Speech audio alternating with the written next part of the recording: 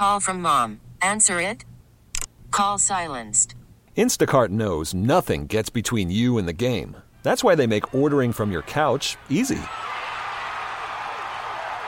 Stock up today and get all your groceries for the week delivered in as fast as 30 minutes without missing a minute of the game. You have 47 new voicemails.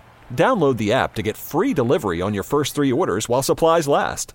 Minimum $10 per order. Additional terms apply. Planning a trip down the aisle? Listen, Dana Katz and the team at Milton's will outfit the guys in a great suit or tux. We know that. You go walk in there, they're going to do a great job for you, make you look great. It's going to be easy, no hassle. These guys know exactly what they're doing. They're pros. Go to Milton's right now. You get top designer styles, latest color, price ranges. Buy one. It makes much more sense than renting it. Make an appointment with one of these guys today. Call or email wedding@miltons.com. At Miltons, you'll be as comfortable in our stores as you'll be in our clothes. We know that, too. South Shore Plaza, Braintree, and Chestnut Hill Square, Chestnut Hill. Miltons, the store for men. All right, calling audible here this week. We're going to have Tom E. Karn. That's done. That's in the bank. He wrote a book with Julian Edelman that we're going to do 2 weeks from now. It's actually an excellent conversation with Karn. I'm looking forward to you guys hearing that. But it's TV season. I love TV, and Alan Sepinwall. I'm not going to get Alan Sepinwall on my show for 40 minutes to talk about TV. Jerry doesn't care about the future of Hulu and cost cutting. He just doesn't. So I got to sit down with Sepinwall and talk about everything. He's got a new book coming out, Breaking Bad 101, The Complete Critical Companion. We had him on last year for that TV, the book. We ranked all the TV shows historically, which I really liked. It remains in a core bathroom shitting position for me, which I use, I'd say every 2 or 3 months or so, I bring it back in the rotation. This one looks, if you like Breaking Bad, Sepinwall is the best TV writer alive right now. So if you're a Breaking Bad fan, get it. You'd be a dummy not to do it. 101, The Complete Critical Companion. We talk a little bit about that. We talk about the current state of television, which I have to admit I find interesting. Maybe you guys don't. I don't know what the hell's going on with TV right now. It's all over the place. We go through a bunch of shows. We talk about the future of network TV. Talk about The Sopranos, which he's writing a book about the 20th anniversary of The Sopranos. What's working, what's not working on TV today. Some shows you might not know about, you might want to watch. You can never go wrong with a good TV conversation. The best television writer around right now is Alan Sepinwall. He joins us once again on Enough About Me.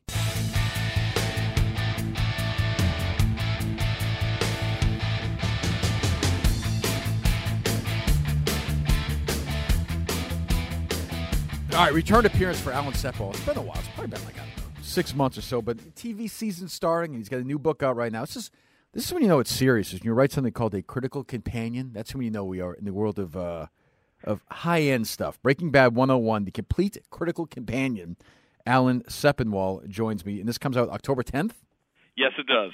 This almost seems academic. I mean, this is not a serious work, is it? No, it's meant to be. It's a collection of reviews that I wrote of the series as each episode was airing. Some of them have been rewritten. Some of them are, spruced up.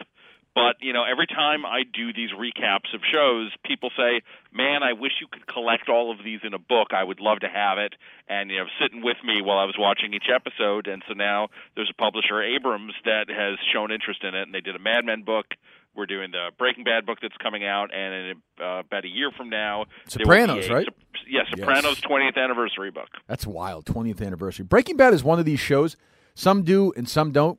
Breaking Bad is held up pretty well. Like, if you watch first season right now, it is held up well. It's not aged, I don't think.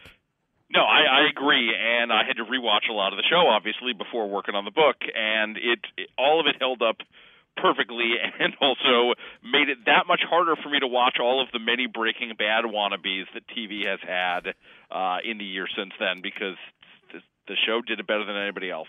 I could be wrong about this, but I think I'm right. You were critical of Ozark, right?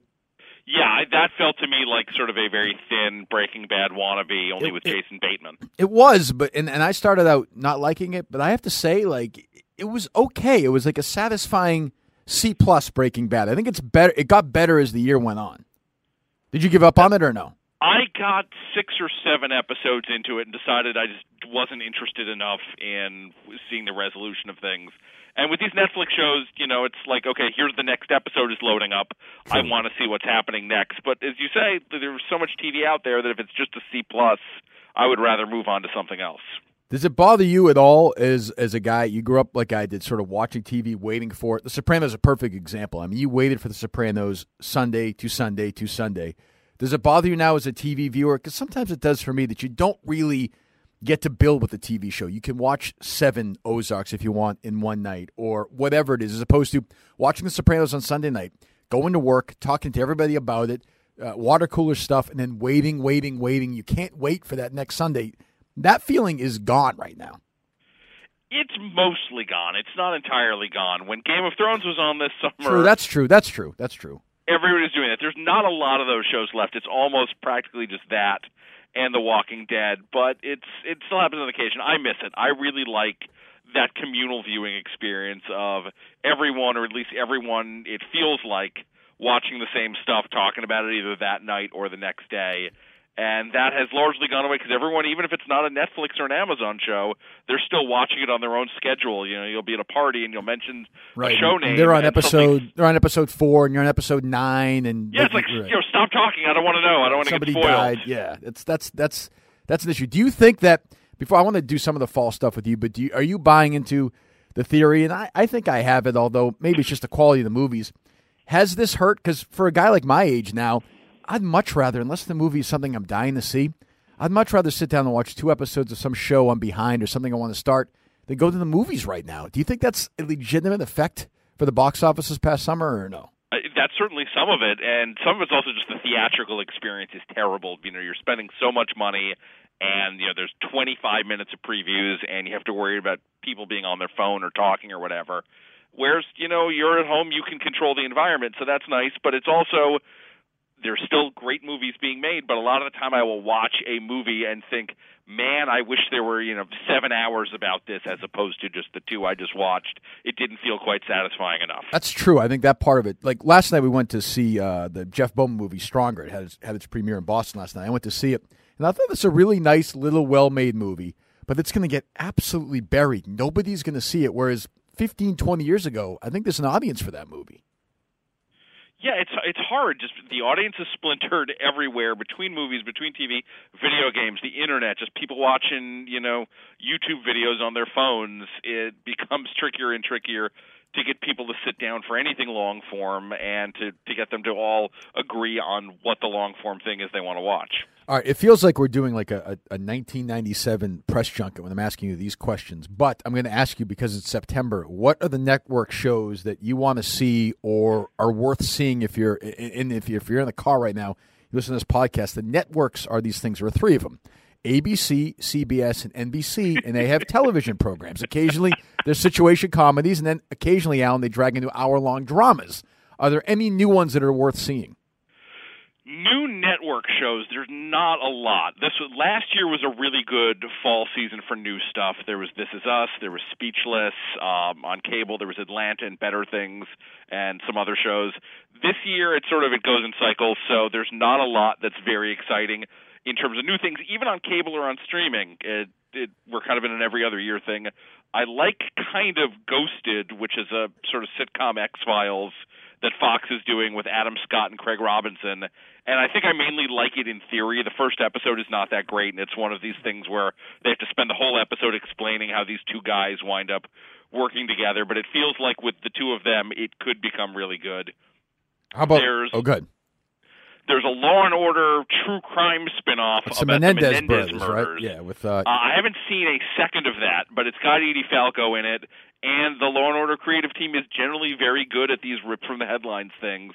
And so, yeah, it seems sort of like a wannabe version of People versus OJ, but it's been a while since that was on the air, and that's an itch I might want scratched. There are certain shows, though, when you're watching football or you're watching whatever, and you see these network promos, like you see a promo for this Jeremy Piven show, and you think, is this like is this an SNL parody of a show, or is this an actual show? I mean, in 2017, how does this possibly get greenlit? I never understand that.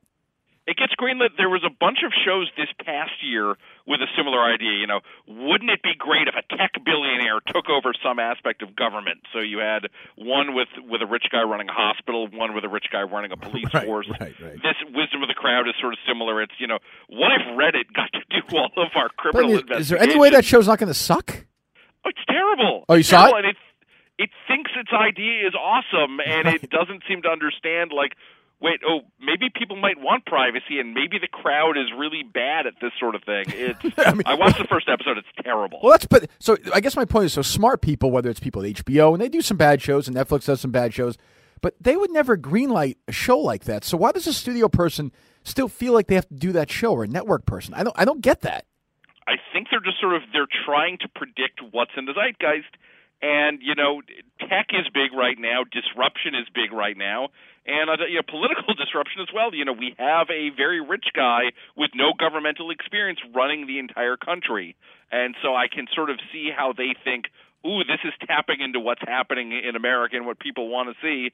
But based on the ratings to the other two shows, which both died quickly, that's not going to happen. And one of my favorite sitcom characters of all time is Dan Fielding. What is John Larroquette doing? I don't like seeing him in these shows that look awful. What's going on? All right, so he's in the show Me, Myself, and I about the same character at 3 different ages. Oh, boy. Mainly about Bobby Moynihan in the present. John Larroquette's in the future. John Larroquette and Bobby Moynihan look nothing alike. Just zero. I was saying there's about 2-foot height difference. There's a 2-foot height difference.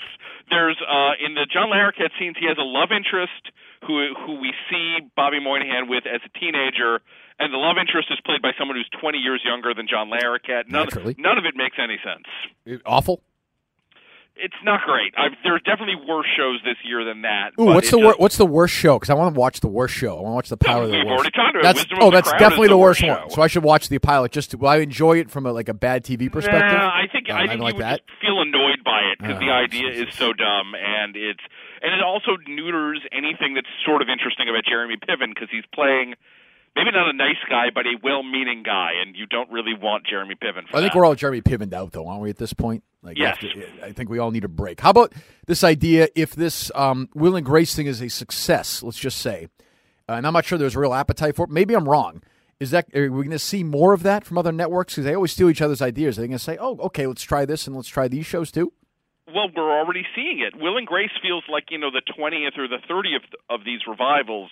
It's different in that it's one of the few where it's being done as an ongoing show. That's what I mean, as opposed to a special event. Right. But, there's Fuller House. X-Files came back. They tried bringing 24 back. That didn't quite work. Gilmore Girls did a miniseries on Netflix. There's so many shows now that a lot of these executives think that the only way to cut through the clutter and get attention is with a familiar brand name. You say, oh, I remember Will and Grace, so I don't require any other kind of sales pitch. I just want to see, Will and Grace and Jack and Karen again. Most of these have not done well. But is there an appetite? Was America clamoring for a return of Will and Grace? I wouldn't have necessarily thought America was clamoring for a return of Full House. That's but probably Fuller true. House That's is probably true. One of the successes. But that's Netflix, right? Yes. So Netflix basically gauges it. They know, for example, how many people are streaming certain shows. So they know what hits and what doesn't hit, right? Yes. So was for example Ozark a big hit for Netflix? No idea. No idea.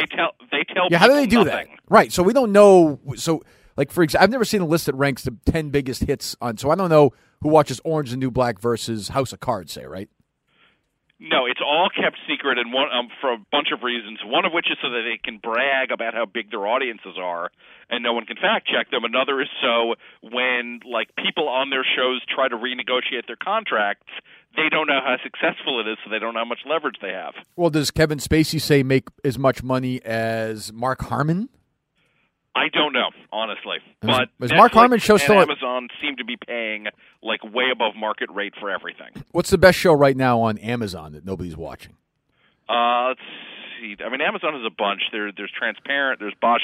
They had one that debuted last week called One Mississippi. That's Tig Notaro? Tig Notaro, yeah. Right. It's sort of semi-autobiographical. They do these little 6-episode seasons.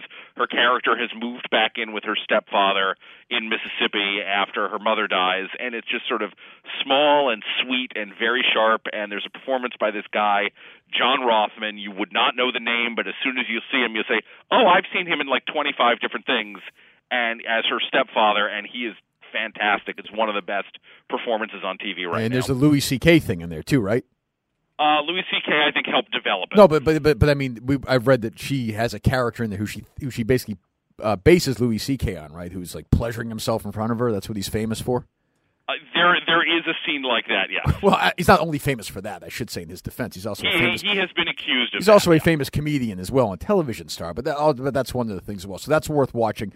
How about, so everybody watches. I don't know anybody who doesn't watch Netflix right now. If Netflix was $40 a month, I would still keep Netflix and get rid of everything else.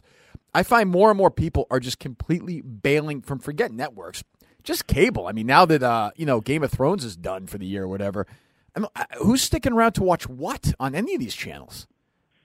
Well, there's definitely a lot of cord cutting. There was some statistic that said there's going to be about 22 million people. I just read that, who cut the cord in 2017. So it's definitely getting bigger. But then what happens is you've got your Netflix, but then you start subscribing to all these other services, and everyone is starting up their own. And Netflix is slowly but surely losing most of their library titles, which is why they have so many of these originals. So eventually you're going to have to subscribe to 7 or 8 different services and pay for high-speed internet from your cable company, and the price will come out to be exactly the same as now, if not more. What's the big Netflix show in the fall? Is it Stranger Things, which I couldn't really wrap my arms around. It's coming back for season 2, and everyone's fired up for that? That is definitely the big one. That's coming back around Halloween, and I liked it. I didn't love it. I enjoyed it a lot, and I get why people were into it. There's sort of a big 80s nostalgia thing to it. And unlike a lot of the other Netflix shows, it was only 8 episodes, so it didn't run out of steam like most of their dramas tend to do. So it was this nice experience, and it wasn't overhyped. It was this thing kind of where came out of nowhere, discovered it. Right. What are the shows that? So I'm the same as everybody else. I look Netflix all the time. There's got to be a couple of shows that have been under the radar that you like that people don't know a lot about. God, I'm trying to think. You're talking about Netflix originals? Yeah. Either or, really. I would say originals, so probably more likely than not. Oh no, you know what I'll ask you about? I'll ask you about this one because it's not. They had the original on Netflix. What is the one with Nicole Kidman, Jane Campion's doing it, the girl from Mad Men's on it? Top of the Lake. Yeah, now that's on Hulu. That's on Hulu now, right? Yes, Hulu has the rights to both the original season from 2013 and the new one that just wrapped up airing last night on Sundance called Top of the Lake China Girl. It's with Elizabeth Moss. And the first one is one of the great shows I've ever seen. I watched the first one, yeah. Yes. Did you watch this last one or no? I did. It's still very good because it's got Elizabeth Moss, and she's just killing it this year between that and Handmaid's Tale. The plot's a lot more, you've got to let a lot go this time than last time. It's more gibberishy. There's a lot more coincidence. It's taking place in a big city, and one of the things that made the original so great was just this remote mountain town location with the huge lake and the nature of it, and the new season doesn't have that, but it's still very good. Have you figured out, at this point, obviously, when did you start doing television reviews, the television 1996. 1996. I mean, when you look at it now, the landscape, how do you define it? Do you even try to? You just say, look, there's just shit everywhere. I'm going to try and watch as much as I can? I mean, there's just so much more. I used to have this philosophy, I'm going to watch everything and review everything, and eventually that starts going by the wayside bit by bit. And now it's to the point where I can't even find time to watch everything that I think might be good or that I've been told is good. And I just sort of have to pick and choose. And sometimes you guess wrong and you miss something. I have a friend who keeps saying, Alan, how come you haven't watched Fauda yet, which is some Israeli show that Netflix has. All the different streaming networks have a lot of international shows. And I say, I just haven't had the time. Yeah, that's part of it. So are you sitting down Are you doing Sopranos, this 20th anniversary book? Is it just going to be your old reviews, or are you rewriting some? Are you writing new stuff on it? What's the plan? It's largely new stuff. Yeah. I only ever recapped the last season of the show when it aired. And then a couple summers ago for Uprocks, I did the first season. And since then, it's just me and my partner, Matt Zoller-Seitz. We're writing most of them from scratch. We're doing a new series of interviews with David Chase, one for every season. We did the first one of those earlier this month. And so we're going and doing a deep dive. So most of it's original, but that also means that in a time when there's all these fall premieres coming back, right, I'm having to make time to watch Sopranos episodes. I watched 4 of those yesterday. Do you think if Gandolfini hadn't died, let's just say he was still alive now, that they would have brought that show back in some form or fashion, or no? I don't think they ever would have done a sequel because, among other things, that would have required David Chase to answer what happened at the end. Right.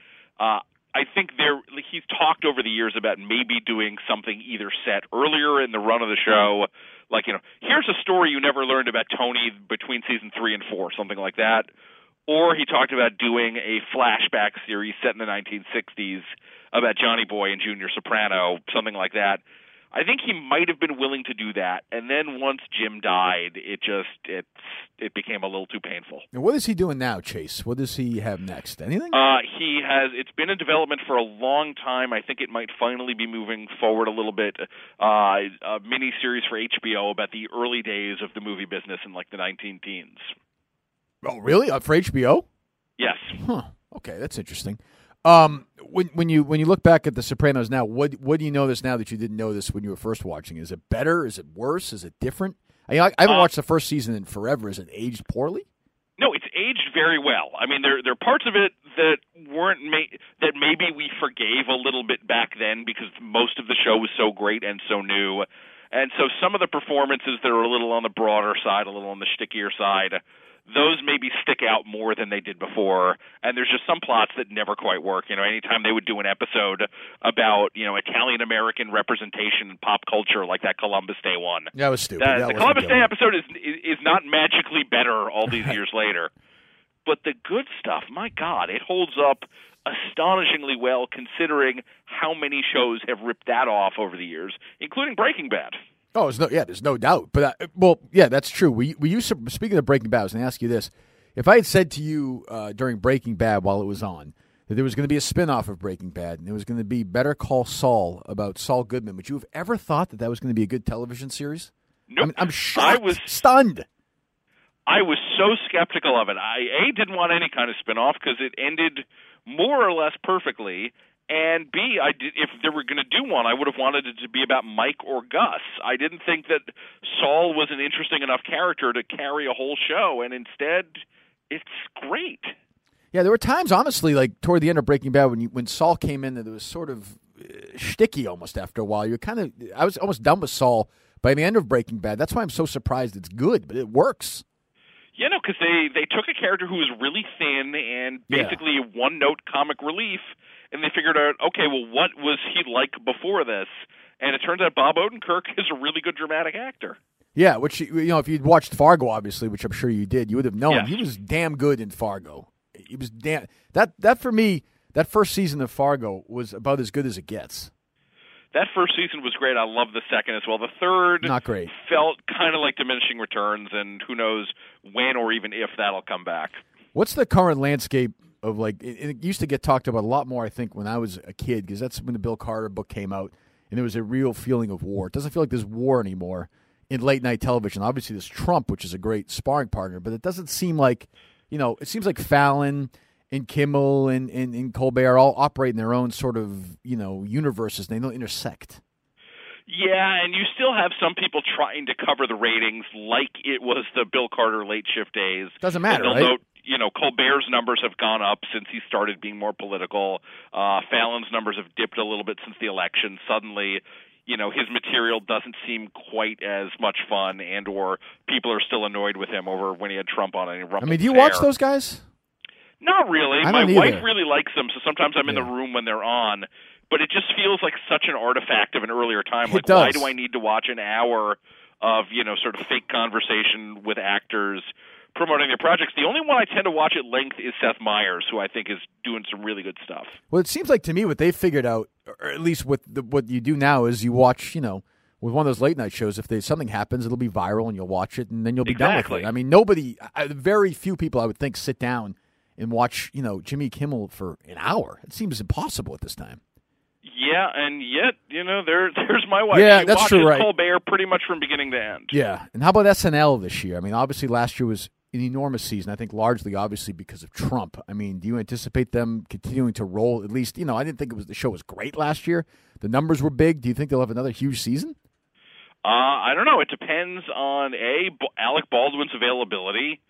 And, Trump is just sort of difficult to satirize because everything he does is so huge and in a lot of ways ridiculous to begin with, and they did their best with it. I agree with you. I don't think it was necessarily great last year. It was more just people wanted to see their take on it, and every now and then they would hit on gold like Melissa McCarthy as Spicer. I thought that was, first sketch was amazing. The first time she did it was great, but I feel like I don't know. I feel like maybe it's the fact that the guy who runs the show is older now. I don't find SNL, and I think obviously where they stand politically is pretty obvious now, but they just don't find SNL funny anymore most of the time. It's definitely it's the age of the show. It's the age of you. Yeah, that's true. Your favorite era of SNL is pretty much always going to be whatever the cast was when you were in high school. When you graduated high school, no doubt. For me, it's It's Dennis Miller for me and Phil Hartman and those guys. Carvey. Yeah, and I've gone back and I've rewatched some of those episodes, and they're not slow. Right, not funny. I agree. It's funny you said that. I used to say that because my dad would do the same thing. He'd say, "Oh, Belushi was the best. Aykroyd was the best." And yes, there were funny sketches, but you ever try and sit down and watch it for 90 minutes? It's torture. Yeah. And that's the thing, is no one who is creating the show now would make it be this 90-minute thing with a host monologue, with 2 musical performances, with Weekend Update every week, in a world where you've got The Daily Show and other things doing this stuff every night. It's a legacy format that they're still doing because it's tradition. So how does network television save itself? How does it create, another big generation of hits? I understand they'll never be as big as they were when we were younger. But what's the next step? How are they going to figure this out?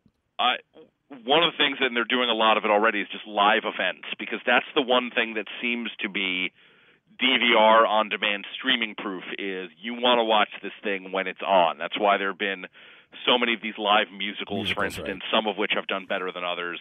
But football has been one of the few things relatively immune to the ratings erosion you're seeing everywhere, but even that, in the last couple of years, football ratings are definitely dipping. So it's, you have to come up with something that people feel they need to watch in a format where they're going to be exposed to commercials, and in the format that the networks want them to watch it in, as opposed to the format that they want to watch it in. And technology has made it so it's sort of like not going to the movies. It's so much more preferable to do it where you have the control. Is this show where this young Sheldon, where he's a kid, is this something that people want to watch? I don't know. It's tricky because, Big Bang Theory is still hugely popular, but that's a very traditional, what's called a multicam sitcom. It's shot on a stage in front of a live studio audience, and so you hear people laughing as the jokes are told, and this is like the Wonder Years. There's no laugh track. It's shot on film. Parts of it are dramatic, parts of it are not, and I don't know if the audience for the one is going to be the audience for the other, even though the character is the same and even though Jim Parsons is narrating it. Have you watched it, any of them yet, or no? I've seen it. I have mixed feelings about it. It's some of the things that you take as okay when Sheldon's doing it as an adult feel kind of sad when a kid's doing it. Like, one of the themes of both shows is it's really hard to be someone who cares about Sheldon Cooper because he's so difficult to be around. And when you're doing that with, I think a 10-year-old kid, that just seems a lot tougher to get through, maybe, than when he's Jim Parsons age. What's interesting about Netflix right now is they're sort of at that point where networks get and where HBO gets it. They've been around long enough now that their shows, sort of their workhorse shows, are kind of getting long in the tooth. House of Cards is ridiculous now. Orange is the New Black, I thought, sucked last year. They're kind of at the point now where they have to flip over and find new hits, and I think they're probably going to find out that that's not so easy. It's not, because originally it was just Netflix was new. People were just so excited to watch House of Cards. I remember Twitter that weekend, people boasting, "Oh, I finished it. Have you finished it yet?" And now there's just so many of these shows that simply being a new Netflix show isn't in and of itself exciting enough. And we'll see. Netflix has started canceling things. They used to never cancel anything. And we're going to find out whether the economics of this really work or whether they're just throwing, VC money, down a big, big drain. So when Netflix does something like Netflix is doing this Scorsese movie with De Niro and Pacino, right? Maybe. I'm not sure. Right. Well, I've heard, or whatever, this Will Smith movie or one of these movies. So do they buy it from somebody or do they actually finance it themselves from scratch for like $120 million? They're doing this? It varies. Sometimes they acquire things. Sometimes they produce them themselves. The Sandler movies, for example. But the Sandler movies, they're producing themselves. But also Adam Sandler movies are made for like $1.25. True. But what I don't understand is, and I'm sure I'm wrong, they probably have a great business plan, is you're going to get a return on that every single time? So if Adam Sandler makes 6 movies for $100 million, you're going to get a $600 million return on that? I don't know. Does that seem possible? Nobody knows, because, again, nobody knows. They won't tell us who's watching, how many, and how much money they're making. They just boast that they're doing really well. Maybe they are. What's the anything else on Hulu this year that's worth watching or no? Hulu's one I don't pay much attention to. I probably should. Well, Handmaid's Tale was one of the big shows Right. of this year. I wouldn't be shocked if it wins a bunch of Emmys this weekend. Elizabeth Moss feels like a lock to win an Emmy for that, for drama actress. They've got a show coming up, I think, called Future Man. I'm just sorting through all of the wreckage. It's hard to do, I know. Of fall TV right now. The best thing I've seen in terms of new stuff already debuted, and that's The Deuce on HBO, which I think is fantastic. And so that's with James Franco and Edie Falco's in that too, right? No, she's Maggie not? Gyllenhaal. I'm sorry, Maggie Gyllenhaal, right. So what is the plot of that? It's the rise of the porn industry in the early 70s. Huh. So James Franco plays identical twins, one of whom runs a bar in Times Square. Maggie Gyllenhaal's a prostitute who becomes interested in making porn movies because she's sick of being out on the street. There's a bunch of characters who are pimps, other hookers, etc. And it's from the guys who did The Wire. It's fun, which you wouldn't expect necessarily the show to be, but it's really good, and it's sort of, remember Vinyl on HBO and how much of a drag that was? It sucked, yeah. This is so much better than that. Oh, good. I'm going to watch that then. Excellent. Are there any HBO, any of these networks are coming up with any of these things like they had, like the Robert Durst one? Are there any miniseries coming out, documentary miniseries? These seem to be home runs, especially on Netflix or on HBO. People love this shit. I know I do. I eat it up. Yeah, I'm not sure. There are definitely ones in the pipeline, especially since Making a Murderer became the phenomenon that it was. I couldn't necessarily pull a title out of my head right now, though. Well, it's led to a lot of shitty Making a Murder ripoffs on Netflix. You watch it, it's like if you watch Making Murder, you watch this, and 9 times out of 10 they suck. Hey, well, Netflix even made one, I forget if it's out now, if it's coming out in a week or two, called American Vandal, which is a parody of these exact kinds of documentaries. So they've made enough that they know it sort of needs to have the piss taken out of it. Are there any? So, you write Breaking Bad, you write The Sopranos, obviously you've done the other ones, Mad Men. Is there a show right now that's on TV that's good enough that you could see yourself writing a book about it in 15, 20 years? It depends on how the last season of The Americans is, for instance. I might do that. Better Call Saul could one day. The Leftovers, which wrapped up its run earlier this year, I think was pretty great, and by the end was the equal of a lot of those early 2000s HBO shows. It depends. You kind of have to have this confluence of events of not only a show being great enough, but beloved enough to do it. And Sopranos was a huge hit. Breaking Bad became a huge hit by the end. Mad Men, the numbers were never big, but it had this big, deep pop culture footprint. Right. I don't know. There's not a lot of those. I mean, I'm sure many books will be written on Game of Thrones. I don't know that that's one that I would do, but there's definitely going to be cash-ins done there. Is Game of Thrones? See, I'm not a Game of Thrones fan. Is Game of Thrones as important to HBO as The Sopranos was? Is it as big in the culture as The Sopranos was? I'm guessing it is. Only because social media exists now, too. It didn't then. Yes. I mean, in some ways it's bigger because even The Sopranos, I think the most popular season was the 4th, which is not anyone's favorite season of The Sopranos. It's the one with the Columbus Day episode and Carmela flirting with Furio and all of that. Yeah, that was a weird season, yeah. But even then it was 12 million people were watching a week, which is a big number, and maybe it got bigger over time when people, depending on what episode they watched on Monday or Tuesday. But that was a time, ER was still on the air, Law & Order was still on the air, CSI, West Wing. There were a lot of big TV hits on the air, so it was one of many. Now it's Game of Thrones and Walking Dead, and that's about it. So to HBO to have one of those two shows is much more important to them now, I think, than Sopranos was then, even though Sopranos is the show that led to everything else that happened after.